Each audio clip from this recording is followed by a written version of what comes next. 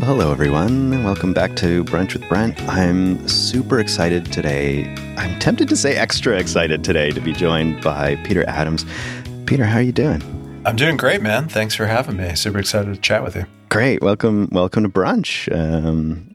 I am extra excited, like I was saying, to have you join me for this conversation. You're bringing together two of my very deep passions. One is open source technologies and ideas, and the other one is photography. And of course, we're going to dive into how that comes into your life. You know, I'm just talking about those two juxtapositions, and it's making me smile like crazy. So thank you for being the embodiment of that excitement. Happy to embody that. Two of my favorite things as well. So yeah, which is really cool. And the way I discovered some of your work was that Cheese, one of our friends and host at Jupiter Broadcasting, he mentioned one of your projects, which is the Faces of Open Source, which is a photography project that you're doing and have been doing for a while. Could you tell us a little bit about that? So I started that project, back in 2014, 2015. Okay. And, it's a portrait project, just basically photographing and exploring the open source community, people in the open source community. And my whole feeling was that open source often kind of gets relegated to these bizarro program names or acronyms. Or there are a few of those, right? Yeah, there's a couple million acronyms in the open source world. But it's finding the faces of the people and bringing a human element and really sort of seeing the community visually is not something that's super easy to do. It's super easy to browse GitHub pages. It's super easy to get on a mailing list. It's very hard to put a face with a name. And as a photographer, that really bugged me. So I just dove in and started doing portraits of notable and unsung faces in the open source community. Some people I sought out are fairly well known, but many of them are not. Many of them are new to open source. Many of them have played a critical role, but have been a little bit more unsung in the history books. Right. And so I really wanted to sort of create a collection that was representative of the community, and that people could see who the faces that are creating this amazing community and this amazing software, who they were. And so I started that, in 2015, and we're up over 100 portraits at this point. I think it's 120 something. What a wonderful feat. Like that, 100 portraits for any professional photographer who's, really put their heart into a single portrait. Doing 100 is no small thing. Yeah, it's been a really, it's been a great journey, and it's a project, that I have to fit in between other work and other projects. And sometimes I get lucky and, I'll go to a conference and there's a whole bunch of people that are, that I'm wanting to photograph that are at that conference. But oftentimes it's me loading the car and showing up at somebody's backyard or somebody's living room or somebody's front yard. Really? Yes, yeah, or office. Cram all the gear into a conference room and just kind of go from there. But and that's been the hardest part of the project, is just the logistics of getting people scheduled. Because as much as there's a good concentration of people in California where I am, but a lot of people are all over the map, and I get to New York a lot. We've done a lot of shoots in New York as well for people, but I have to try to time when people are traveling to the U.S. Maybe they're going to be in the same city I'm going to be in, or maybe I can extend a trip on another project to photograph them for this project. So the logistics part has really been the hardest part of getting to 120 plus people at this point. And last year we did, I think 18 or 19. The year before that I did 30. So it really depends kind of on, how logistics and schedules kind of align, how many more people we add. And do you have someone kind of helping you both on the logistics end, connecting with people, and also on site when you're actually taking the photographs?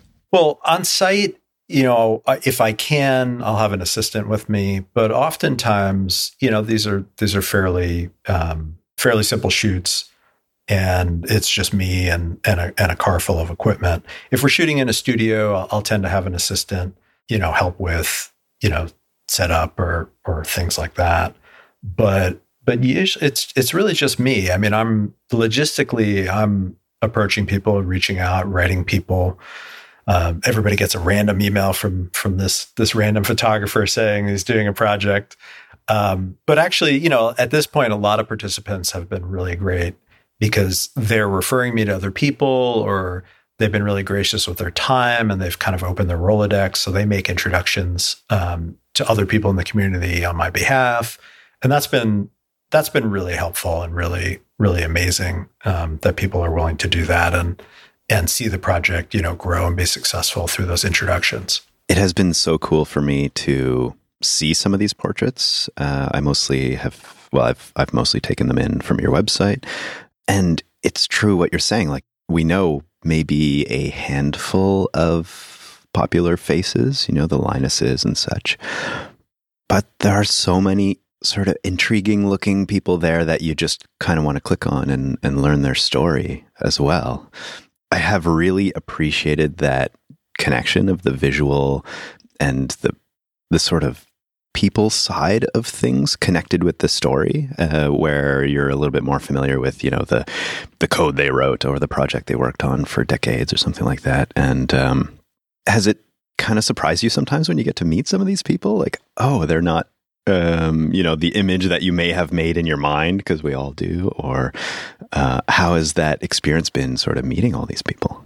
I mean, the experience of meeting everybody has been amazing. It's been phenomenal. Just being able to spend time. I mean, sometimes I get an hour with somebody. Sometimes I only get, a few minutes with somebody.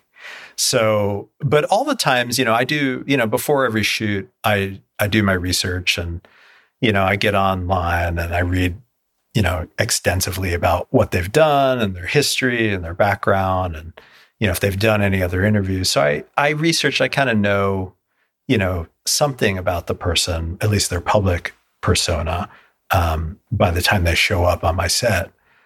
But you never really can get a handle on somebody's personality until they're in front of your camera and you're face to face. And in some cases, yeah, I've been pleasantly surprised, 99% of the time. The few, a couple curveballs here and there, but for the most time, everybody in this community has been really wonderful and really gracious with their time, and really excited to participate in a project like this. And I think that, at this point, with it going on for a number of years now, I will get notes, from past participants that have been following, the project for a few years, or people that have just, have seen it kind of evolve over the years. And people have been really encouraging me to keep going, and are really appreciative that there's a documentation of this community, because there really hasn't been. And that was something that was so fascinating to me when I was doing the research on this project, was that this is such an important thing. Open source is such an important phenomena. And there's very little photographic documentation of the people, that have created this. I mean, there's tons of photos of Tim Berners-Lee and Vint Cerf, and, all, the mega, stars of the internet and the web, and, these massive, projects. Of course. And Linus has a lot of photos. There's actually a funny story about Linus when I photographed him. Oh, I like funny stories.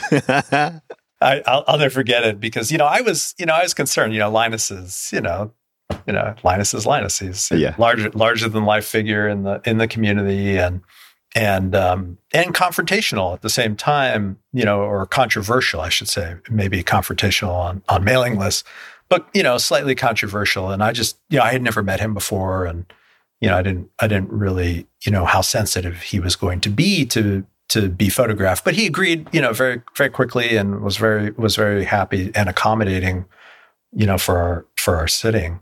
And, at the end, I make everybody sign a release, a photo release, as I'm sure you do when you do your shoots. I asked him if he had any issue signing that, and his response to me was, "Have you seen the pictures of me on the internet?" And I was like, "Oh man, it's so refreshing that, most people are so concerned with images and how their photography is being used." And, I had done the photo research of him, and, there's you can just go to Google Images and see some pretty funny pictures of him, giving the finger to people and all sorts of stuff. I mean, but he was super accommodating and really, really generous with his time at a busy conference, to take the time to do a sitting with me. So that was really fun. Yeah, I think as you certainly know, since you've been doing photography for a long while, and I certainly know because I am a professional photographer as well, there's this real opportunity when you get to do a portrait of someone. It ends up, if no one's ever had a professional portrait done, it's quite an intimate experience. And if you're with a great photographer, they will make that intimate experience a positive thing, make you feel the most comfortable you possibly can. And that can lead to some really fast connections, some really deep connections as well within, 5, 10, 15 minutes. So I imagine for you, and maybe even for those you're photographing, that it's kind of nice to have some of those discussions, at a busy conference, but you're going away into, I'm assuming, a room or something like that, and just having a bit of a breather and a really important connection. So has that been a nice portion of it for you, just like having that intimate time with some of these people? Oh yeah. I mean, and what an honor to be able to get that. I mean, most of these people are on planes, 24/7, and, between projects and their day job, and then, the conference circuit. I mean, the life of an open source advocate is quite busy, actually, is what I've learned. Right. I never know, some people, it's taken me years to schedule. I have email threads, that go for multiple years trying to find the overlap in schedules and, trying to get somebody to be in the same place that I'm going to be, or for me to be in the same place they're going to be. And it's very difficult. So when I do get them in front of the camera, you're absolutely right. It is an intimate thing. And I think most people have not had their portrait done before. And I always ask people when I photograph them if they've had their portrait taken before, not like not a corporate headshot type portrait, but like, have they ever really been in a portrait sitting? And it's very rare for somebody to have had that experience. And I think, as it takes a little while to get past the discomfort of being in front of a camera. And my sets tend to be, pretty elaborate. I mean, if we're shooting in a studio, it's a full-on photo studio, and, these are all portraits on white. So it's, So you're shooting with more than one light, sort of thing. Yeah, it's 6 lights and 5 C-stands and flags, and it's a whole. It's an involved lighting setup to do these portraits. So I think, and some people have never been on professional photo shoot before. They've never been on set before. So it takes a little while to try to get people into the zone and have them settle. Yeah, that setup alone can be intimidating, right? Yeah, it's just it's a lot for somebody to just walk into if they've never experienced it before. But then then people typically relax and you find the rhythm and you find the flow and you develop the connection and the photos come from that. Well, you made me smile and laugh actually when we first connected on the phone to set up this conversation because one of the first things you did, and I bet you didn't even consciously realize you did this, But one of the first things you did was ask me about 5 to 7 questions about me, just to kind of, we were developing a connection, which is important. But I was like, this is exactly what I do to other people when I'm, setting them up for a portrait but that's just become my personality. Is I've become really curious about people, and you were doing that to me, and I was like, oh, I see. We're two photographers sitting in the same room here. Yeah, it's like if people are going to listen to this and like, I didn't get one answer out of either of them because they were so busy asking each other questions. No, that's just what we have to do. I mean, that's how you learn. I mean, for me at least, that's why I pick up the camera, is to have that experience, to connect with somebody, to learn something about another person. And to have that connection. And of course, the art that comes out of it is very satisfying. But the process of getting to that art and learning about the person and learning about their experiences is, I think that's why a lot of people become photographers, because that's what they want to be doing with their life. They want to be learning and continually learning, essentially. You're describing me right there. Yeah, exactly. I know it. And photography, certainly for me, and I imagine for you as well, has allowed me to spend time in environments that otherwise I would never, ever have access to, right? Like, for instance, for you, this project is allowing you access to people you would likely otherwise never talk to in 100 years, right? Totally. But there's something about photography's ability to connect people and allow you to experience other people's lives in a deep, meaningful way for an afternoon or, a few minutes even. That is one of the most exciting things to me. Yeah, it's definitely a passport, that a secret kind of passport that, not everybody has. And, it gives you that entree, just into these experiences that you're looking to have or you're looking to, get access to. And it's amazing. I do a lot of personal projects, and I'm always shocked, when I come up with an idea for a personal project, like Faces of Open Source or another one of my projects. And, when you're first doing the research, you're always thinking to yourself, oh man, is this ever going to happen? Is anyone ever going to say yes to this project?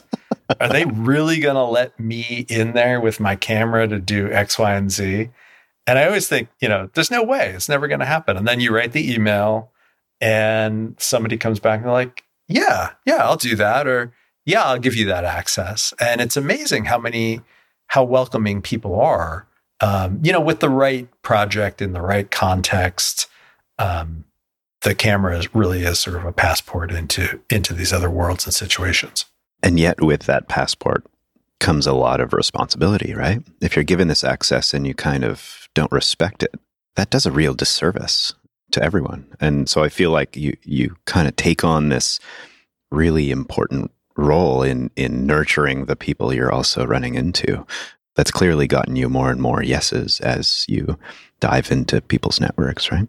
Yeah, no, I totally agree with you. I mean, it's a huge responsibility, and I think that's also where the perfectionist, a lot of photographers I find are perfectionists as well, because then you get this access, you've done all this legwork to get to the place where you can photograph somebody, and you want to do the best job that you could possibly do. Every single photograph, every single sitting, every single subject, you want to make sure that you're doing your best on behalf of that person and doing the sitting justice, because the photographs are hopefully going to live on. And, this is a super important, topic or project that you're spending time on. You want to make sure it's the best that it could ever be. So you go the extra mile and you knock yourself out every time, because that's the quid pro quo of getting access, is that you're going to give it 150% every time. I'm sitting here nodding profusely at all your words, like, yep, that's how you need to do it. And so now that you have, 100 plus photographs under your belt for this specific project, I guess, where are you hoping that they live long term? Is there a place you'd like to give the greater public access to them, or some kind of access from the open source community? Like, what do you see as the end goal? Well, I think originally when I started the project, I thought, if I can get access to, a representative enough group of the, within the community, that it would be a great book. And so I've been trying to get a book, together and design a book and get it out, seriously for the last year. And, it's just been lots of life getting in the way of that. Yeah. And a book is no small thing to do well, Exactly. So ultimately, I really do want to do that. I think that, being able to sit down with a book and look at the photographs, in person and in a large size as well, is really appealing and impactful. And I think that that's going to be the most accessible way for people to physically get their hands on the photographs. But I think, because it's open source and so much of open source is, online, and it's just the website is going to be really the focal point of the project over time. Mm-hmm. I have done some exhibits like this last year. We exhibited all the photos at OSCON in the OSCON conference in Portland. Nice. And, these are, sort of, short exhibits in the sense that, OSCON is really, a little less than a week. So we do these digital exhibits on, monitors and a portrait orientation, and it looks really good, and it's really impactful, and it's a nice way to do very short-term exhibits. I would like to exhibit the prints just because I do all the prints myself, and I love printing. So, be an excuse to be able to sort of hunker down and do some exhibition quality printing. But that's sort of a major undertaking. I have to find it has to be the right venue, and it has to be a long enough term exhibit to justify the expense of doing something like that. Yeah. Traveling with prints is that's quite a feat. Yeah, exactly. Typically you have, you're mounting them and then shipping them mounted.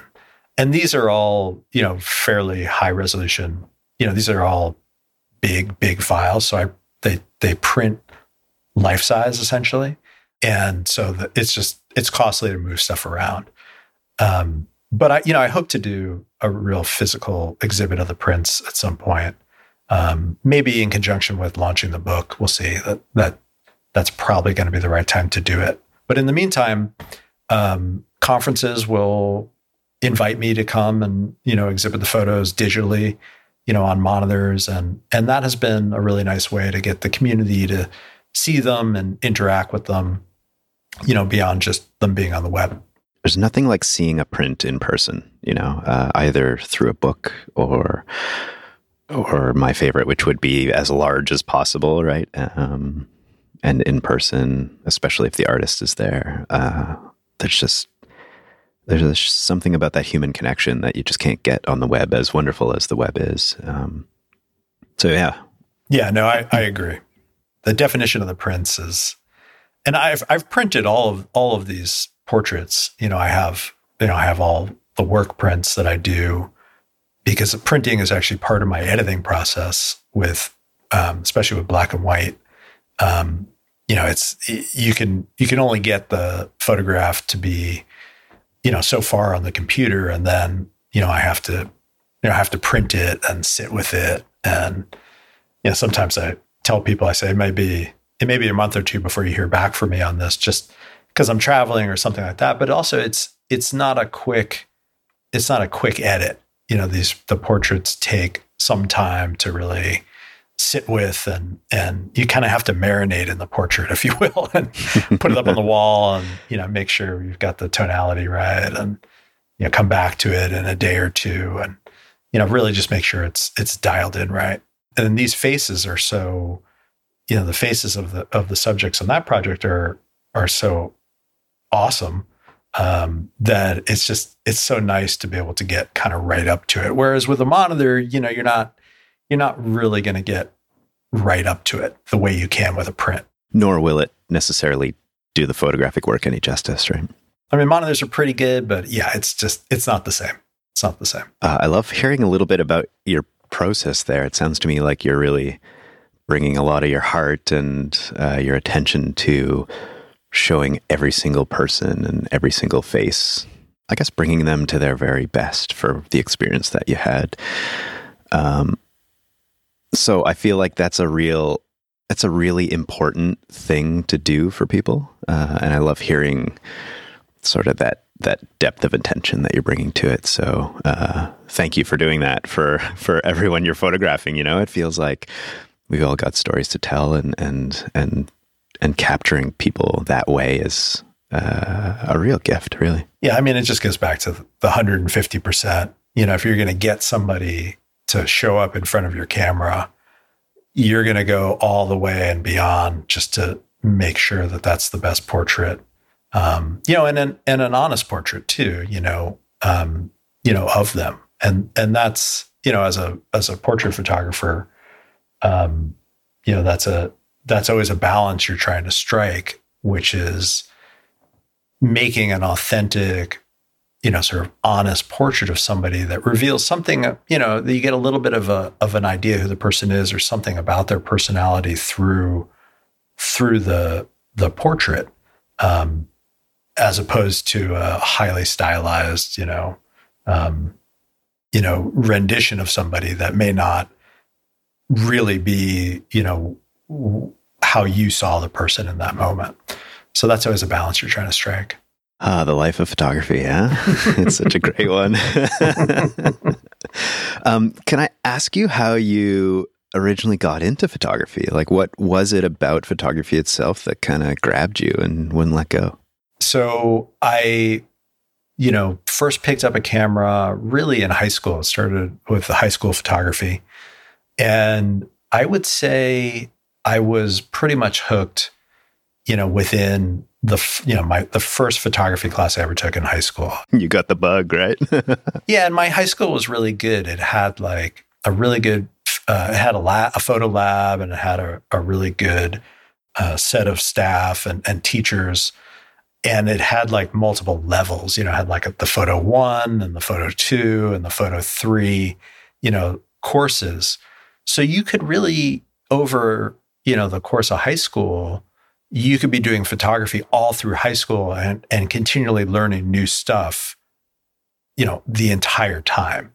And, you know, I just got hooked in it. And, you know, I would show up on the weekends to use the lab, and the teacher would give me the key, and, you know, she trusted me to, you know, be in there. And, you know, this is all film. So you were basically developing your own black and white film and then doing your own printing in the darkroom. And which is such a special experience. If anyone's ever had that experience, it's like nothing else. Oh yeah.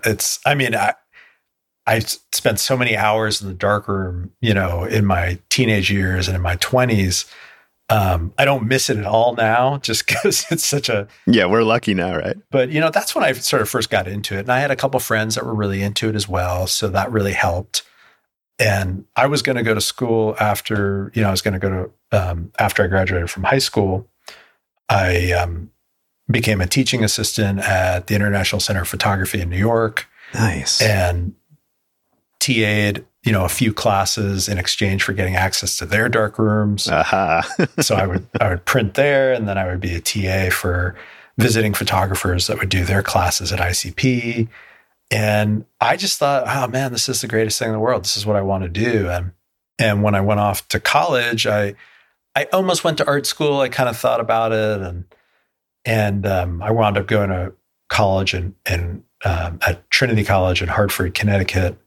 And their photo lab was just abysmal. So I petitioned the student government for a bunch of money, and actually was able to build a new photo lab for them when I was an undergrad there. Oh, good for you. Yeah. And then, you know, like I just, you know, this is what I was going to do. You know, I was just like total photo nerd, total darkroom nerd.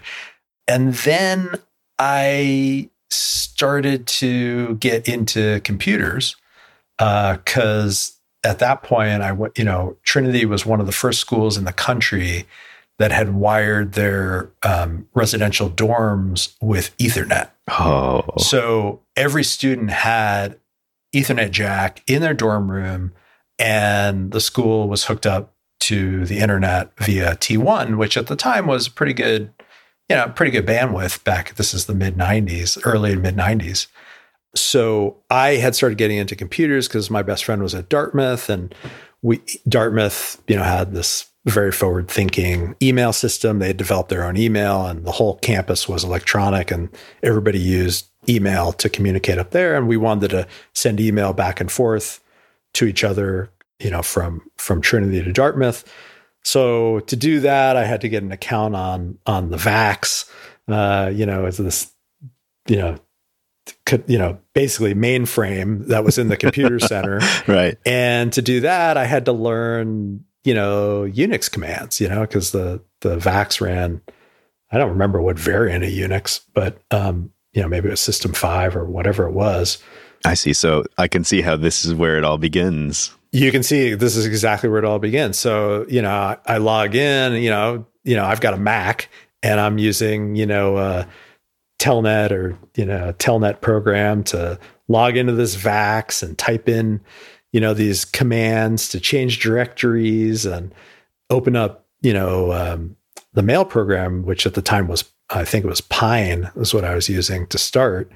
And I just had to learn these Unix commands, and I would get stuck and I would screw something up, and I would have to go down to the computer center and I would have to bug the mail administrator to show me how to, flush my mail queue because I had screwed something up. And, so I started to learn all these commands and these funny programs, and he would give me these one-liners, these one-line shell commands, with pipes and stuff that would, grep my mail spool and output it to a text file so I could read it because I had screwed something up and Pine wasn't recognizing it, or I don't remember what it was at this point, but I had to learn all these programs. And I remember at that point thinking, like, who the hell comes up with the names of all these things? I mean, awk, sed, of course, Pine, what the hell, like, what does this all stand for? What is all this? And I mentally, I look at that now as like, yeah, I remember having that thought. And then I kind of put it out of my mind. And, then, 20 years later, and I come back to this project, the Faces of Open Source, I'm photographing, Al Aho of Awk and Peter Weinberger, like the people that created Awk, the people that wrote SED, the people that, Ken Thompson, the people that came up with the algorithms behind grep and, SendMail and all these Unix programs that, I first interacted with, just when I, kind of got into the internet. What's most interesting to me about that, as a tiny aside, is that like most computer users these days never ever interact with any of those, right?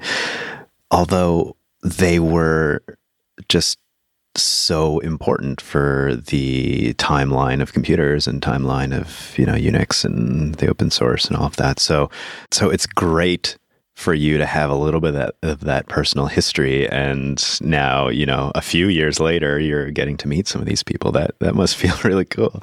It was cool. And in fact, with this project, that's kind of where I started. I started with the Unix, the folks at Bell Labs that wrote Unix. And I started with that community.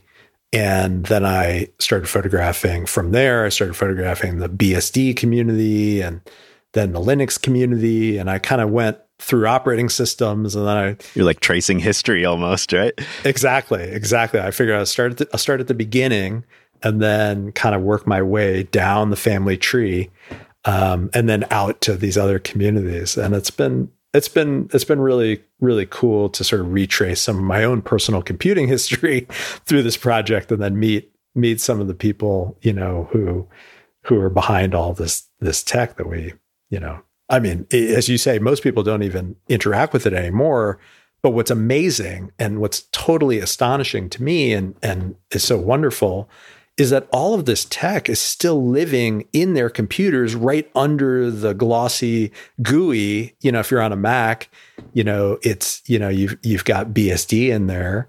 And people are, or iOS or Android, you have Linux, and, all of this open source, all this tech, and all of that fundamental Unix goodness, the design and the core programs that have since been rewritten with the GNU project and all this stuff, they're all living on everybody's computer. They may not be interacting with it directly, but they're all still there. And that's such a cool thing.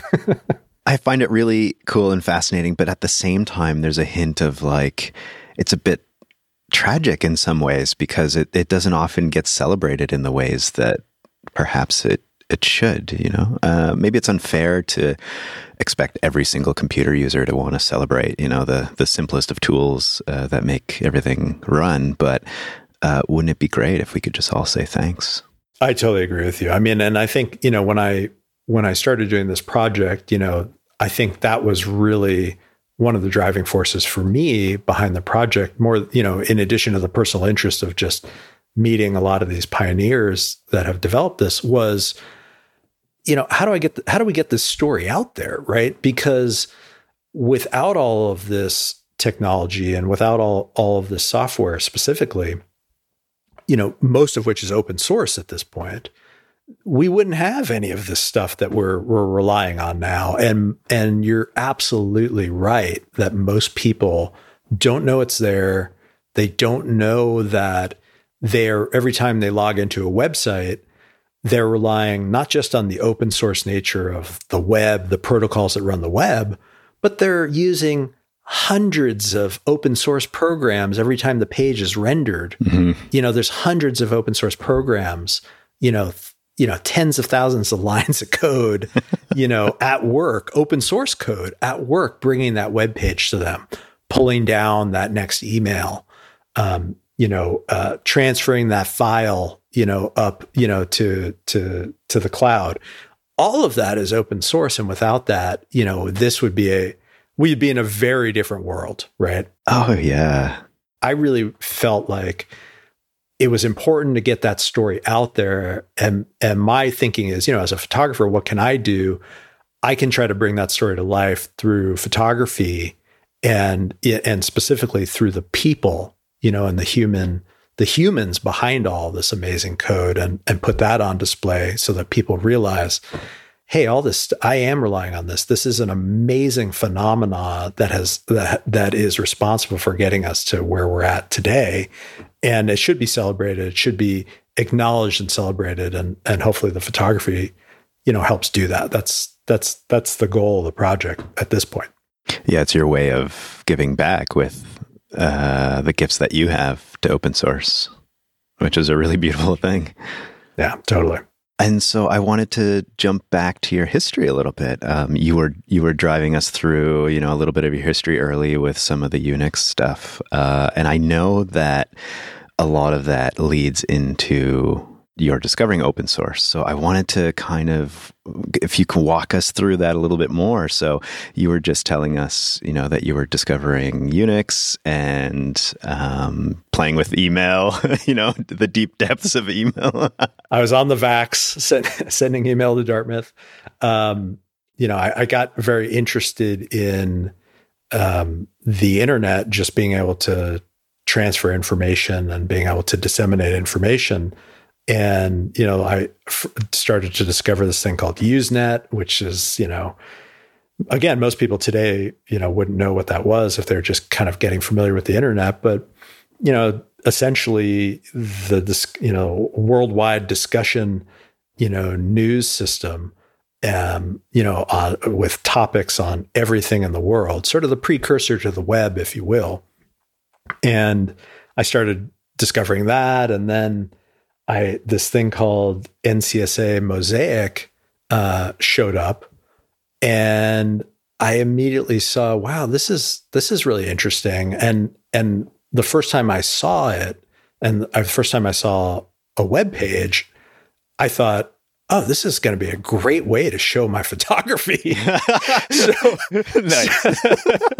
So I was like, oh, this is great. I can't wait to put my photography up on a web page, because up until that point, and this, if you wanted to share your photography with somebody, you're in the dark room making prints for people. And the way that I print, and used to print and print today, even still, is it's very elaborate. But back then in the darkroom, it's not about just putting the paper underneath and exposing the paper, and out comes the print like you're at a drugstore getting a print done. It's an involved process of dodging and burning and manipulating the light as it comes out of the enlarger and doing contrast masks and all the stuff today that you do in Photoshop, doing that on an analog way, waving your hand in front of the light. And I could never really truly get two prints to be identical. I mean, you would write down your instructions, but it would take a phenomenally long time. And every print was kind of a one of a kind piece of art. So if you wanted to give a print to somebody, that was a big deal. If you wanted to share your photography and show it to somebody, you had to print it out. And wow, that could be an elaborate, really time-consuming process. So here comes the web, and I'm thinking, great, I'll just scan in the print and I'll make a web page, and I can just send the web page to people and they can look at my photography that way. And I was like, this is going to be the greatest thing in the world. You were right.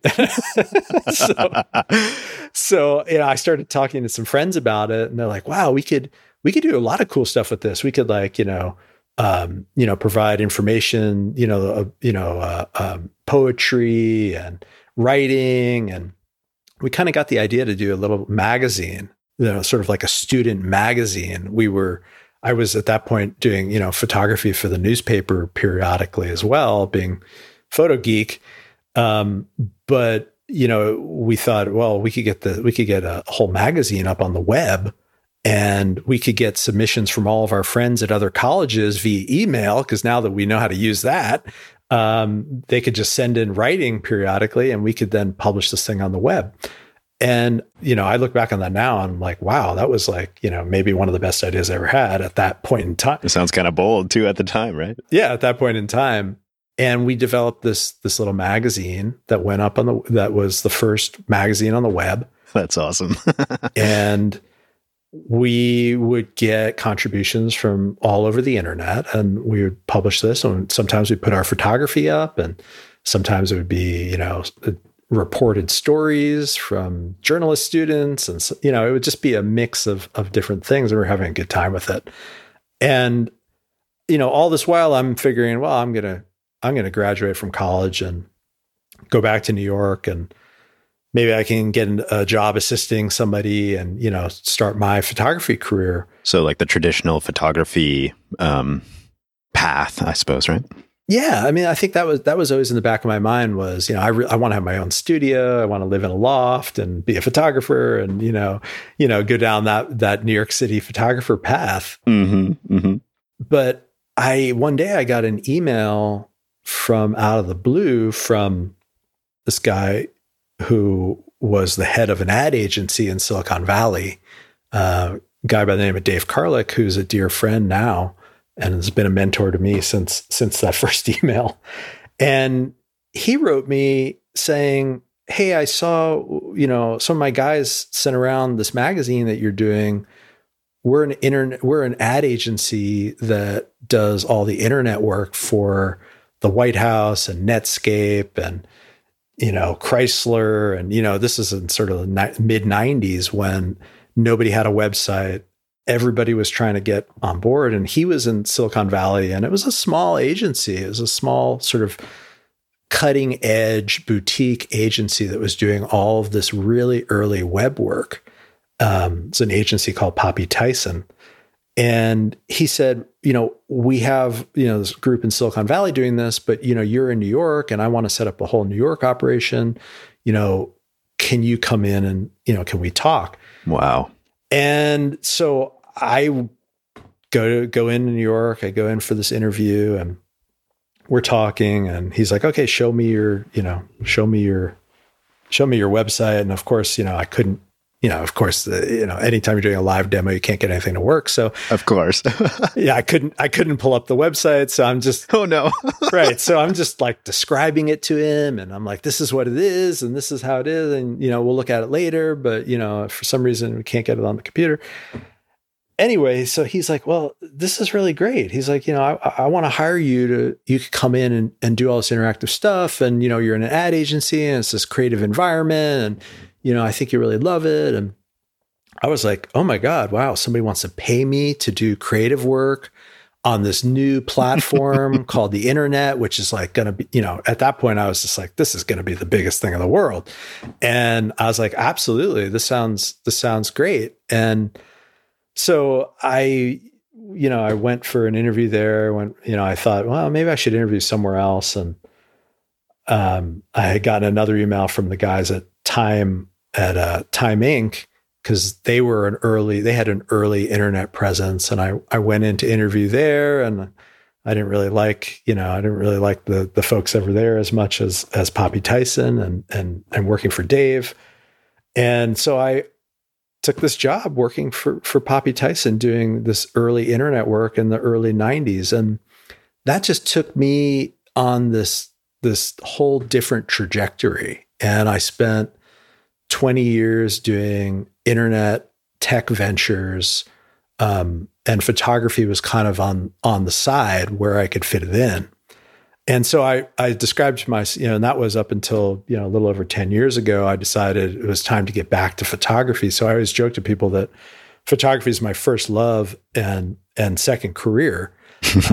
Having spent, 20 years doing internet and technology startups in New York and Silicon Valley. And that's really where I got really inundated with open source. That's really, kind of my first exposure to open source was after I left Poppy Tyson. I in the heyday of the .com bubble, I had started a company, that did, analytics, web analytics, very similar to sort of an online SaaS service, very similar to what Google has now with Google Analytics. Sounds like you're a bit earlier than they were. Yeah, way earlier than Google. No, there was no Google at that point. And it was in the sort of heyday of the bubble. And we raised a bunch of money, and this was going to be, this big thing. And I was really into, the data and how people were using these websites, and that was really fascinating to me. So we started this company, and we're trying to get this thing off the ground. And this was in 99. Literally, like, couldn't have been like. It was the best timing to raise a bunch of money, but then it was the worst timing in the world to operate a company. And, there was no cloud, there was no nothing. I mean, to get these businesses off the ground back then, you literally needed tens of millions of dollars in capital to purchase hardware, stick it in a data center. I mean, luckily at that point, the co-location model of co-locating, instead of building out your own data center, you could just rent some space and co-locate your equipment in someone else's data center. So luckily, like, we didn't need, $100 million to build a data center network. We could just co-locate, but you still needed tens of millions of dollars to purchase storage from EMC and servers from Sun and database licenses from Oracle and, all of this huge iron to crunch these numbers and to do data processing at that point. So we raised this money, we purchased all this equipment. And then when the .com bubble burst and we needed to raise more money, we couldn't. And, we kind of wound up having to sell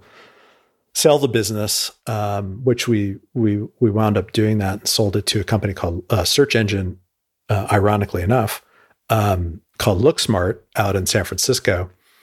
But, the funny story I always tell about my first exposure to open source was, while we're building this web analytics company, we purchased all this big iron from Sun. We purchased literally like this thing that looks like, I'm sure you've seen Star Wars or, those movies or any of the Star Wars movies. They all have this same thing where Obi-Wan Kenobi goes and like has to shut off the force field of the Death Star so that the Luke Skywalker and the crew can come in and blow it up. And he goes out on like, this parapet, and there's this big like monolith thing, and he's got to pull these latches, on like 4 sides, and it's this hulking like tower. Yeah. We had to buy one of those. I always joke like that's what we had to buy to run that business. Did you have a Death Star to put it into as well? Or what? It was literally, it looked like a Death Star. It looked like the control panel of the Death Star. It was this Sun's biggest computer, their E10K, its infamous computer.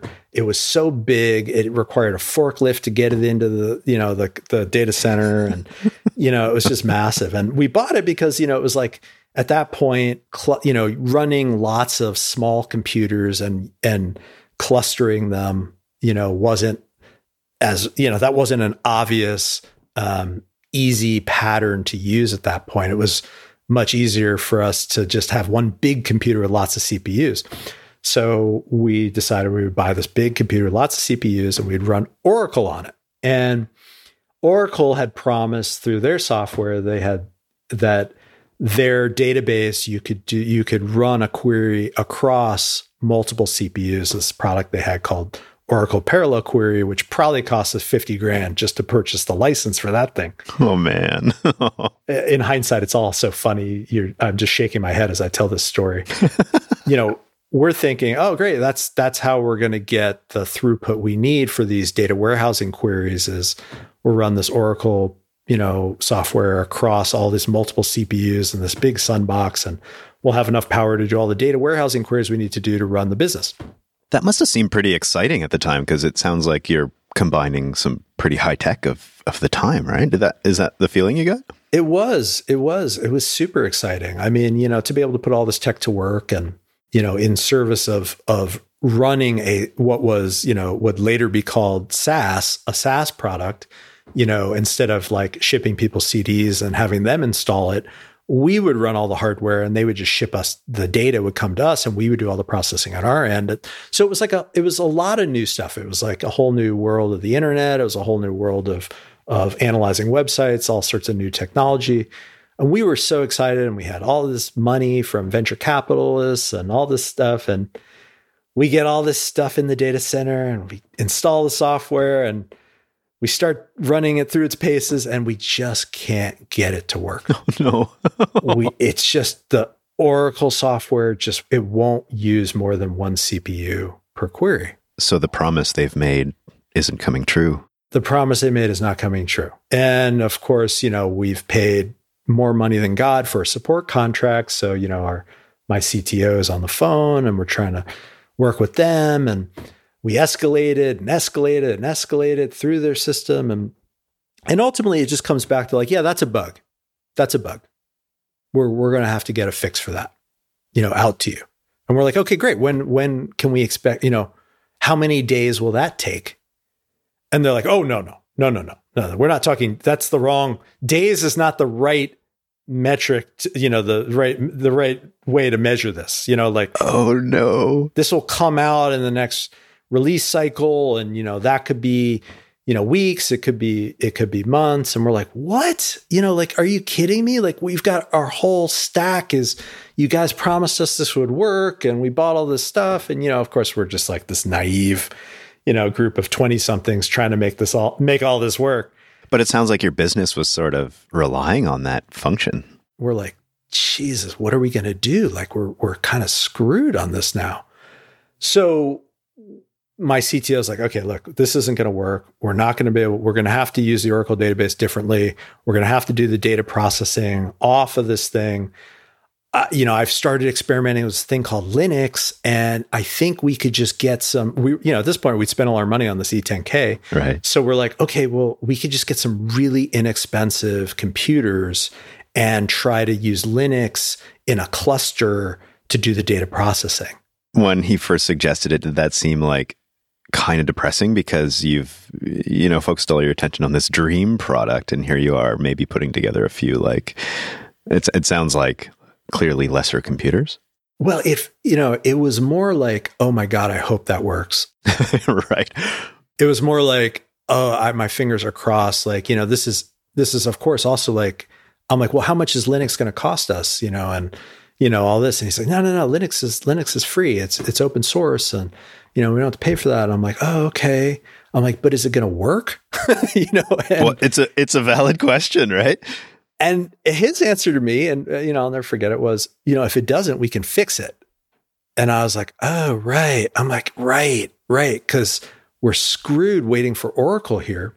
And so that's what we did. We bought a bunch of, commodity, commodity computers and Intel computers. And we ran Linux on it, and we did our data processing that way. And we used one CPU at a time in this big hulking Death Star of a Sun computer for running for the database.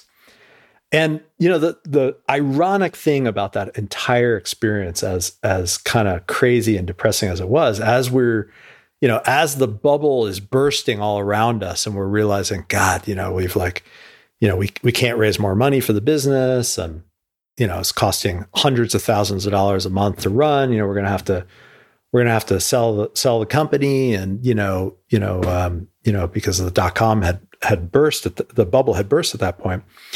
And I remember it was the last couple of days of closing down our office, which was down on Wall Street, and we're just kind of tidying everything up and getting the space ready, getting all of our stuff out of the space. And this FedEx guy comes and starts knocking on the door. And I'm like, oh, I wonder what this is. I wonder who's, we haven't ordered anything. We're like days away from just turning out the lights on this office because we had sold the company to LookSmart in San Francisco, and all the operations were moving out to San Francisco. And I'm like, oh, what's this? I wonder what this FedEx is. And I go and I sign for the FedEx and I open it, and it's literally a 25 CD-ROM patch kit from Oracle with the fix for the parallel server bug that we had filed 8 months before. Well, it did come as they promised. It finally came. It was like so little, so late, so irrelevant. Like we had moved on so far beyond that, but it was just so ironic that here we are, like we couldn't get the tech to work. We're waiting and waiting. We have to give up on it. We go to open source, and like one of the last days of the history of the company, 8 months too late, the bug fix comes from the commercial software provider. And I just remember thinking, I'm holding this stuff in my hand right before I threw it in the garbage. And I'm saying to myself, I will never, ever, one, buy Oracle software again. But two, I just won't ever make that mistake to be beholden to a commercial software vendor for running anything on my business, because you could go bankrupt. Like it could bankrupt you. It could be like the fatal flaw in your technology stack, and you could then be, completely handcuffed on dealing with it. And that was a hard lesson to learn. It all worked out in the end. We sold the company and it was all fine, but wow, what a lesson. And that was the beginning of, another 15 years of running everything on open source. Every venture I ever did, every company I ever worked for after that, it was all open source. And, me convincing people, no, we're not going to renew that Oracle license. No, we're not going to buy more Sun equipment, and it was like, I was like Dr. No for 10 years in these companies, getting people weaned off of this commercial proprietary software, and into using open source. So that was how I got into it. That was my that was my indoctrination by fire, if you will. What a powerful moment and turning point for you, right? And I could see why it's such a deep part of you now, in trying to both celebrate it and sharing it with others. That's an amazing story. Well, listeners, we're going to take a tiny break here for now. Stay tuned for part 2 coming later this week, where Peter and I explore more topics like open source photography workflows, artificial intelligence, and the future of photography.